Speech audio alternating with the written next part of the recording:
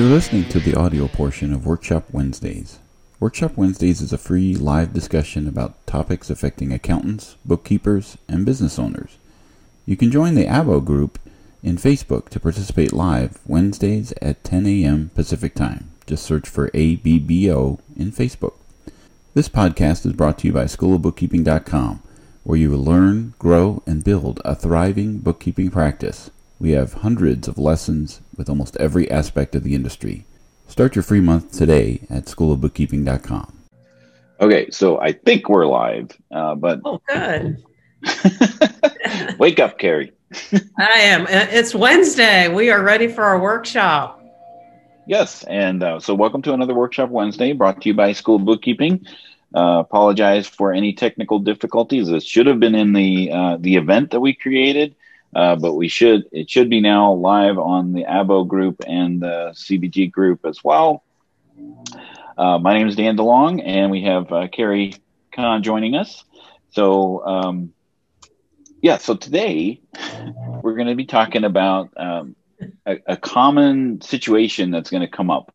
And, I labeled the event called Clean Up on Aisle 9 because that's what happens is you come in after someone, and you end up having to do some cleanup work. So, so talk a little bit about where about you, Carrie, about what this is, how this kind of evolved with you, and then we'll share some resources.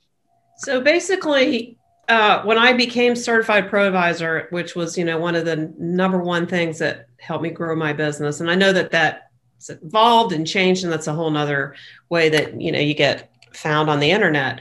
But regardless of how it happens, people find out, QuickBooks. They don't know, they can't hear past that. So they're like, here, you're the expert.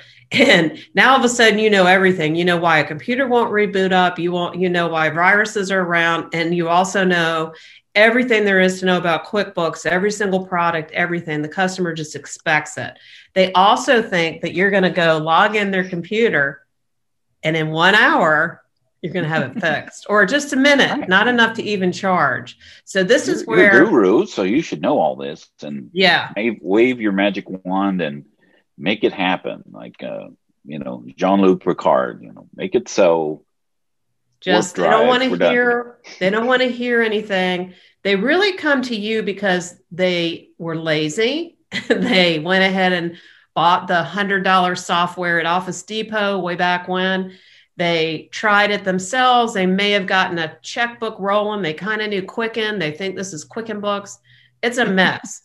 And what everyone needs to, the first thing, step one, is everyone needs to step back, because it's kind of like you ran over your cat. Is the cat alive?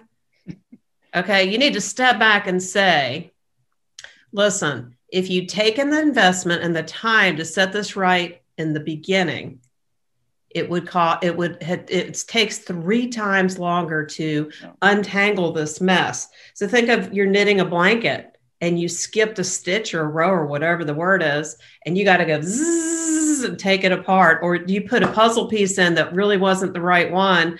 Now you've really created a mess. So there isn't a 15-minute fix for this. It's not an hour. It's way, way, way more. So you need to sort of lay down the groundwork to begin with. About you also need to understand this, that you are not the magician. You cannot fix this in a half hour, even if you're best friends.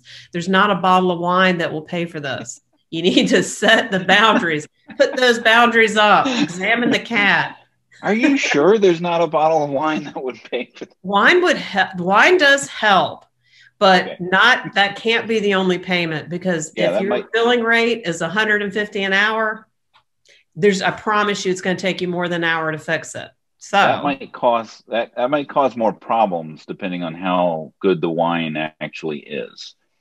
I would need a lot of wine to trade out for the. They're going to bring you the barefoot $2 buck chuck, whatever it's called, special for you fixing their QuickBooks. Don't settle. You need the good stuff. Susan Humphrey said Scotch might help. Yeah, but Susan can tell you it takes more than an hour to fix. So I learned along the way that the best way to do this is to almost act like you're a doctor doing a physical. You're going to give them a report of what's wrong. Don't fix it as much as you want to. Don't prescribe anything, right? No. Don't give them any prescriptions. Right? What you could do is you could do a little peek and point out a few things you see wrong, and then say, listen, what I usually like to do is do a data file analysis, or some kind of better word than that, clean up on aisle 9. But what we really need to do is thoroughly review your file, and let me give you a report. And that way they have something tangible to look back on. Kind of like when you're moving in a house and you're supposed to get an inspector. They're not in there fixing your hot water heater. They're telling you need to replace it. So think of it that way. And this is billable. This is billable. Now, right. So I've posted a blog article that we just hot off the presses. I hope it's good. So forgive the spelling errors, because we didn't really necessarily proof it too much, but we can edit that.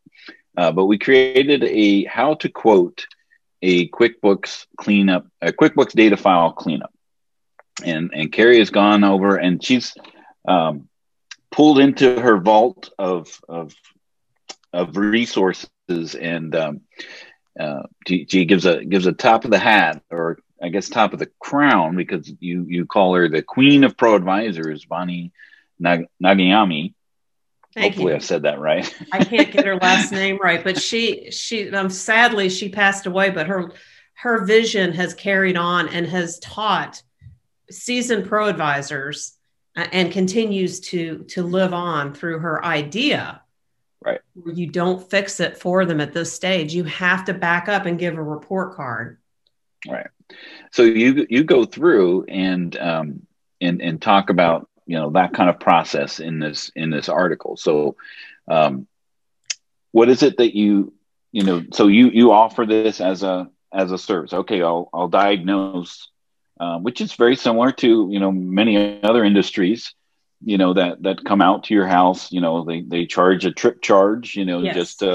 just to come out and take a look and give you write up an estimate. You don't have to follow their instructions, but that's their professional opinion. If you want to get some various quotes, you can certainly, you don't have to follow those recommendations, but this is what, you would see by looking at their file. So what, I know most of your stuff is desktop focused, and we'll talk a little bit about how you can handle some of this in QuickBooks Online, because QuickBooks Online has created some of these things to help you with that.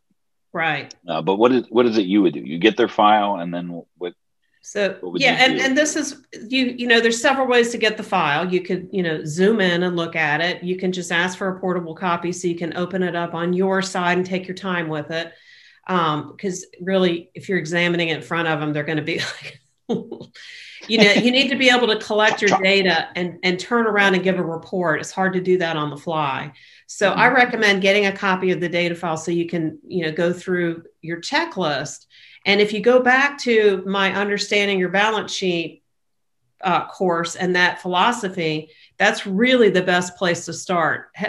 9 out of 10, they have made a disaster of the balance sheet. So I go through each balance sheet item, and then you move to the P&L. That's sort of my method of doing it. Bonnie had actually designed years ago where she had a website, and she would ask you questions, you'd fill it in, it would spit out a report. So, but you can do that yourself. You don't have to have the software changes, where to press the keys change. We now have QBO. But the same idea, no matter which program you're in, you really need to get a handle on each one of those balance sheet accounts and point out where it's wrong.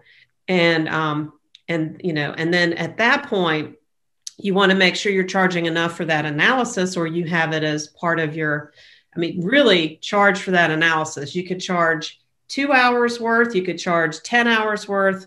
You probably won't sell as many if you're saying, $1,500 to do it. So just come up with something that works, that's marketable, and that you feel like the customer's getting a nice report. that you put yourself in their shoes. What would you want? And you feel like it was worth the money. And, some of the things that I also take into consideration is, when you're looking at these things, maybe there's some inefficiencies that they're doing that you might be able to recommend as part of the cleanup process that will, one, clean up those inefficiencies, and perhaps that's a revenue source for you. For example, I just I took on this coffee client, and I'm almost out. Sorry, I'm addicted to his coffee, but he sells on Shopify. He sells at farmers markets, and he sells wholesale, to his customers. So as we're talking, and he has a big mess of his books because his accountant said, "Oh, I'll make an adjustment." Right. And so he ended up making a $40,000 adjustment to revenue offsetting to a bank account called undeposited funds. So right off the bat, that is incorrect. That's going to save him $40,000 of revenue because he's not going to have to pay on that. But all of those things can be handled with QuickBooks payments, right? His Shopify can be tied to QuickBooks payments. His in-person farmers markets he can take. And so he's not even accounting for the fees at all in his books. So I'm looking at those things and like, he's just, letting the bank feed handle these things. And so I know if I, turn them on to QuickBooks payments, I am going to get something for that just from that recommendation. So that is part of my, long-term engagement with this client. Being able to set that up, and he'll be, you should be seeing that shortly, Carrie, because he's about to set it up. So that's another factor when you're considering, how do I quote this? What's the long-term strategy? Is this just a break fix type of situation? Or is this some kind of long-term engagement that I'm going to have with this client? So maybe your monthly fees, maybe you just up that up a little bit, because you're going to be working to catch them up to a certain point. And then, you figure that is going to be part of this. And maybe this is a learning process for you, and you kind of eat that cost at first until you have the experience to like, okay, this is not something I want to get involved with, with these types of situations. So I will price it so high they won't hire me, or something. Or find someone that loves that kind of industry or that mess, that understand. Some people don't like to track inventory, but untangle that it takes. Inventory is fun. It's just a lot of time. So right. Yeah. So you have here, look at the chart of accounts, look at the item list, maybe sales tax and payroll. The mapping, 1099. check the mapping. There's always errors with that. When you're talking to the client, selling them on this, you can use big words like mapping, reconciliation, balance sheet. You'll get the deer in the headlights look. But do come with the confidence that you can fix it. You're not there to talk them into something that they're not getting a good takeaway. Mm-hmm. And you did call out a good point. Sometimes these turn into engagements. So if you're a bookkeeper and you want an engagement out of it, it may be a monthly engagement. Sometimes these people are pretty independent, like they ran out and tried to set it up themselves. And you can just say, listen, I think that you would stay on track if I just check in with you at the end of the year before you pass it over to your tax preparer. And I've had clients that way. They just want one more person to take another look. And you could do another one of these. You could do another checkup. You could just take that same format and say, guess what? Your bank, give them an A+ for bank reconciliation, whatever it is. Report card. They've done. Give them a report card. Stamp, seal of approval from exactly. Yeah. So I wanted to show, like QuickBooks Desktop, you have the client data review as an option. And so if you do something like that, where, where it's like, okay, I just need to review, it has tons of tools to be able to find a fix. So makes quick work of this cleanup type of stuff. So like if they've recorded a sales tax payment as a regular check, there's a tool inside of Desktop to be able to fix that. If there is tons of the cleaning up of undeposited funds, which is a huge issue, is a tool inside of QuickBooks Online, Desktop Accountant, not online. Sorry. But when you're trying to figure out, okay, what am I in for? QuickBooks Online has this nice little overview, and you should be seeing that shortly here. But this overview as the accountant. So when you're invited in as the accountant, this overview. Now this is a sample company, so don't get excited when you see all these things in here. But up at the top, it's going to have the company setup. So you'll be able to know what subscription they're on, what payroll service they're using, if they're using sales tax, and any apps that they have connected. So that's going to expand your scope if they have, this Frankenstein's mess of apps connected to. So that's part of, your follow-up, like, okay, well, what do I need? Am I going to need to be doing anything with these apps? Right. And then here's your banking activity. So it'll list every account, if there are unaccepted transactions, what's unreconciled, and whether or not, what's the last time it was reconciled through. So, right here, red flag, never reconcile. That's a big thing. So like, okay, well, I'm going to have to get them all caught up in the reconciliation. And then there's this section for common issues. So our undeposited funds, our favorite, right? How many transactions? Well, what's the balance of that? Okay, there's $237,000 sitting in undeposited funds. What's that all about? What am I in for? But there's 10 uncleared transactions, so it's like, oh, there's only 10, so maybe that's not too hard to clean up. But right here, I have 180 transactions, more than 90 days. There's $8,500,000 sitting in AR aging. Okay, so that's going to take a little bit of work to try to figure out what's the deal with those transactions, and somebody's going to need to clean up these 180 transactions. So that's going to give you, some kind of guidance there. Your favorite, opening balance equity, there's a negative balance in there. Your balance sheet is, they have not done the balance sheet course. Right. Clearly.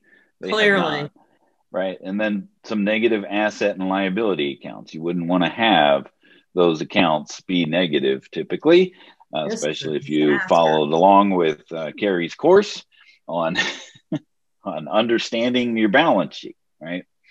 And then there's, the transaction volume. You can run reports or run a date range and see what, how many transactions they're entering in on a monthly basis, what kind of transactions those are, to help you figure those types of things out.